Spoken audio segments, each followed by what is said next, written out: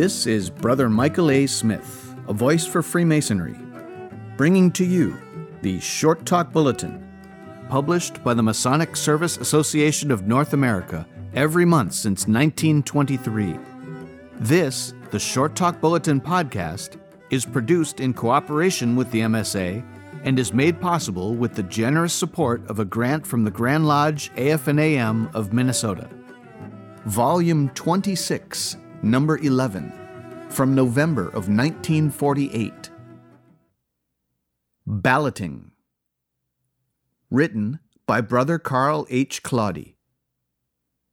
This bulletin is concerned with the laws and practices which control balloting in American lodges. It does not take up the moral and ethical principles involved, nor delve into the reasons, good and poor, for the casting of a negative ballot. Those are the subject for the Short Talk Bulletin, The Black Cube, from November of 1929. Here, only the legal aspects of balloting practice are considered. That so much that is uniform exists is as remarkable as that so many variations in non-essentials have crept into the original plan as developed in the Mother Grand Lodge in England. Universally in the United States, a unanimous ballot is required to elect a petitioner to receive the degrees. In this, the American Grand Lodges are now more conservative than the Mother Grand Lodge, strange as that appears. Originally in England, unanimous ballot was required. When Masonry was new, weak, and in process of change from partly operative to purely speculative, quality, not quantity, was the end sought, and harmony, absence of dissension, a necessity. Hence, the sixth of the General Regulations, printed in the Book of Constitutions from 1723, reads, quote, "No man can be entered a brother in any particular lodge, or admitted to be a member thereof, without the unanimous consent of all the members of that lodge then present when the candidate is proposed, and their consent is formally asked by the master, and they are to signify their consent or dissent in their own prudent way, either virtually or in form, but with unanimity. Nor is this inherent privilege subject to dispensation. Because the members of a particular lodge are the best judges of it, and if a fractious member should be imposed on them, it might spoil their harmony, or hinder their freedom, or even break and disperse a lodge, which ought to be avoided by all good and true brethren." End of quote. This provision didn't last long in England. In the second edition of the Constitutions, 1738, it is written, quote, "But it was found inconvenient to insist on unanimity in several cases, and therefore the Grand Masters have allowed the lodges to admit a member if not above 3 ballots are against him, though some lodges desire no such allowance." End of quote. In England today, the latter rule prevails. A man may have 3 ballots against him and still be made a member, but the lodge may, if it wishes, demand unanimity. In America, where Freemasonry has thrived and increased as in no other land, the safeguard against undesirable candidates has been strictly adhered to, so that the black ball, or cube, is the bulwark of Freemasonry, has now the force and effect of a proverb. A rejected candidate is held to be the property of the lodge rejecting him, so that he may not apply to another lodge without a waiver of jurisdiction from the rejecting lodge. In some grand jurisdictions, this jurisdiction is perpetual. In others, limited as to time. Most Grand Lodges also demand for their lodges a lapse of from 6 months to 2 years before a rejected petitioner may again apply. In some, he may apply again immediately and as often as he will, but always to the original rejecting lodge, unless that lodge has waived the right. Reconsideration of many questions can be moved in most parliamentary assemblies, but never in a lodge for the reconsideration of a ballot on a petition for the degrees of Freemasonry. In a majority of grand jurisdictions, the master may, if he have good reasons, order a ballot retaken, but only immediately at the same meeting, and not after anyone who voted on the first ballot has left. Even Grand Masters and Grand Lodges cannot order reconsideration of ballots on petitioners, its material being universally held to be the inalienable possession of a lodge, and a lodge the judge of its membership. Albert Gallatin Mackey, the great Masonic jurist, believed that an unfavorable report on the petition of a candidate made by a competent committee was tantamount to a rejection by the lodge, and that in such cases it was unnecessary to spread a ballot on the petition. His idea seems to have been that as a majority unfavorable report is necessarily made by 2 members of a 3-man committee, those 2 will of course ballot against the petitioner. Therefore, why take a ballot? Modern practice, however, has shown that what was right in the eyes of Dr. Mackey in early days, when lodges were small and scattered, is incorrect in a day of many lodges, many with large memberships.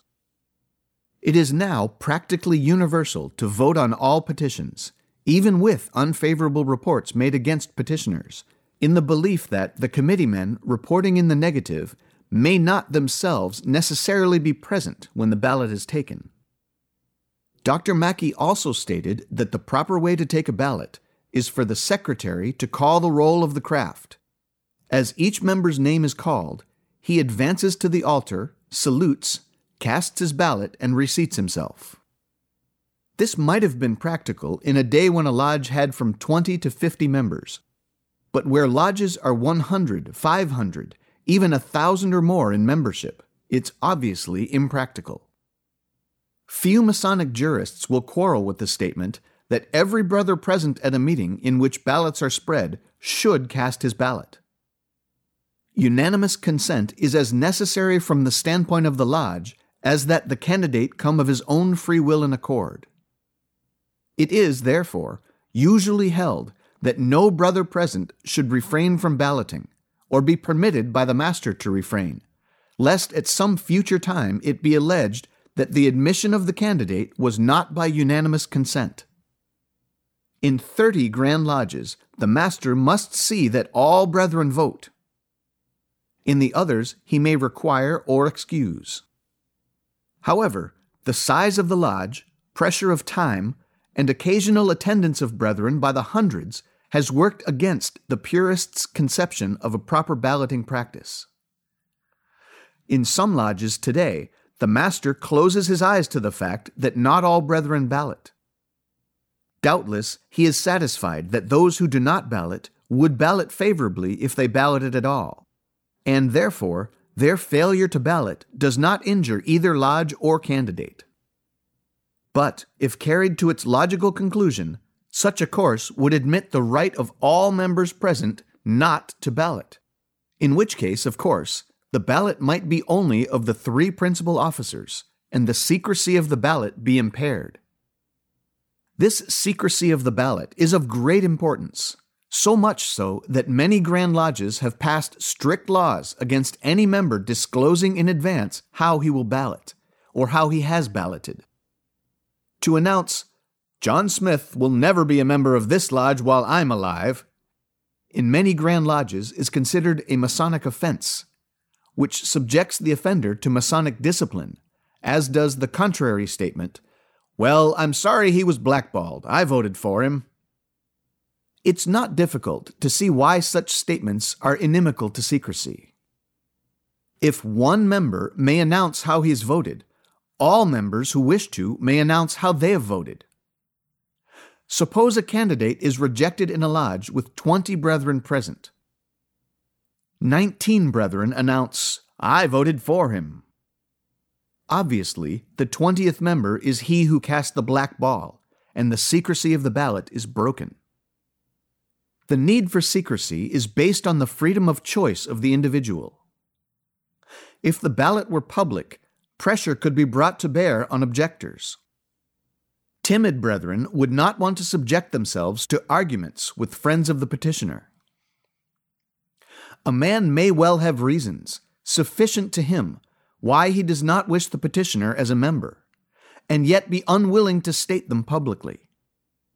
The secret ballot, The unanimous ballot, the ballot in which every member of a lodge may take part, after ample notice that the ballot is to be spread, is the safeguard of that peace, harmony, and unity for which all lodges strive. It is a common practice to retake a ballot in which only one negative ballot appears. This is to guard against a negative ballot cast in error. It happens less often in lodges which use black cubes than those which use black balls. The black cube can be recognized by touch as well as sight. In a poor light, a black ball may look the same as a soiled white ball to a brother with defective vision. In some jurisdictions, a third ballot may be had at a master's discretion, but the several ballots must be continuous, not interrupted by any other business. The use of the ballot box is universal, and the great majority are so made that the hand of the brother balloting is concealed as he picks up his white or black ball or cube and deposits it in a separate compartment or in a tube which leads to a drawer below. This is to ensure that no one sees the choice and thus inadvertently violate the secrecy of the ballot. To make sure that the ballot box is properly prepared, having no black or white cubes in the compartment in which ballots are collected, it is inspected prior to each ballot, sometimes by the master alone, sometimes by the master and both wardens. In the latter case, by the junior warden first, then the senior warden, and finally the master. To make sure that the ballot, when closed, is either clear or dark, a completed ballot is inspected by both wardens and by the master, all of whom report publicly to the lodge that the ballot is clear or the reverse. This assures all brethren present that no mistake has been made, that their three most trusted officers are agreed on the completion of the ballot. On the theory that the master and the wardens should be, like their jewels, immovable in lodge during its period of labor, the ballot box is passed to the three principal officers. It should then, according to Mackey, be placed on the altar, and every brother should advance, salute, ballot, and retire to his seat, to impress upon all present the sacredness, the secrecy, the inviolability of the ballot, which either admits to initiation a candidate, greatest gift in the power of a lodge to bestow, or denies it, and puts a permanent disability upon the petitioner. These reasons have been to some extent lost sight of in some lodges, in a practice of courtesy. In some lodges, the ballot box is passed not only to the three principal immovable officers, but to all officers, sometimes to all past masters. Sometimes the ballot box is passed to all the brethren. But many do not agree that courtesy is more important than the slight effort required to walk to the altar and declare before all men that each member realizes the great privilege which is his and the importance of what he does. Every lodge is a law unto itself in this matter, unless controlled by specific legislation of Grand Lodge. Ballot boxes are usually single. In 11 Grand Lodges, multiple ballot boxes are used. 2 Grand Lodges have no law on the subject. The multiple ballot box, in which either several single ballot boxes are placed side by side, or several are combined in one piece of furniture, are used to expedite balloting when several candidates are to be considered. In such use, the names of the candidates are attached to the several boxes, or posted in front of each compartment of the single multiple box. Brethren can thus vote as many times as there are boxes, or compartments in one box, with one approach to the altar. Proponents of the idea say that it saves much time. Opponents contend that it gives more opportunity for making mistakes, since brethren with poor eyesight may misread the names. Also, brethren may easily confuse similar names. In 12 Grand Lodges, a collective ballot may be taken. The master reads several petitions. The brethren advance to the altar and cast their ballots on all at once. A negative ballot requires then that all the ballots must be taken separately. Of course, in no case is the petition of one on whom an unfavorable report has been made by the committee balloted on in company with one or more petitions on which favorable reports have been made. Proponents of this practice contend that it saves time. Opponents believe each petitioner is entitled to his individual ballot. Ballots are taken for all 3 degrees at once in 42 grand jurisdictions. In 7, a ballot is had for 1 degree at a time.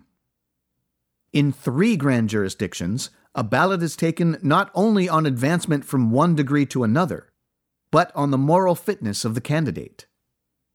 In these Grand Lodges, a candidate considered sufficiently proficient to advance might be stopped because of some exhibition of moral turpitude between the time of his original election and his advancement to a higher degree. Ballot for affiliation, like ballot for initiation, must be unanimous in 46 of the 49 Grand Lodges of the United States. In 2, a 2/3 vote admits to membership on a petition for affiliation. In 1, a 4/5 vote.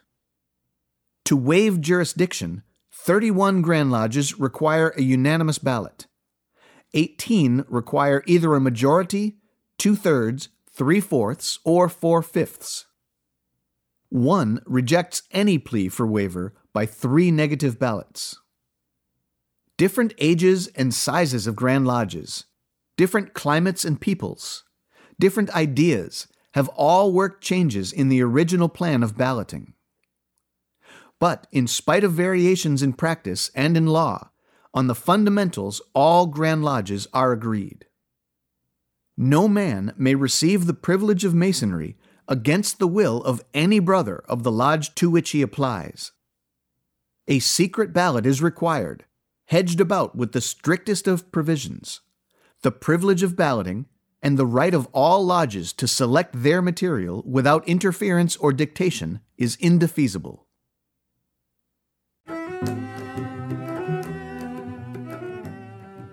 This is Brother Michael A. Smith, a voice for Freemasonry, and this has been the Short Talk Bulletin podcast, produced in cooperation with the Masonic Service Association of North America for the purpose of providing a common stock of vetted Masonic information to all of the constituent lodges of all of the member jurisdictions, and is made possible through a generous grant from the Grand Lodge AF&AM of Minnesota, who have been engaging and inspiring good men who believe in a supreme being to live according to the Masonic tenets of brotherly love, relief, and truth since 1853.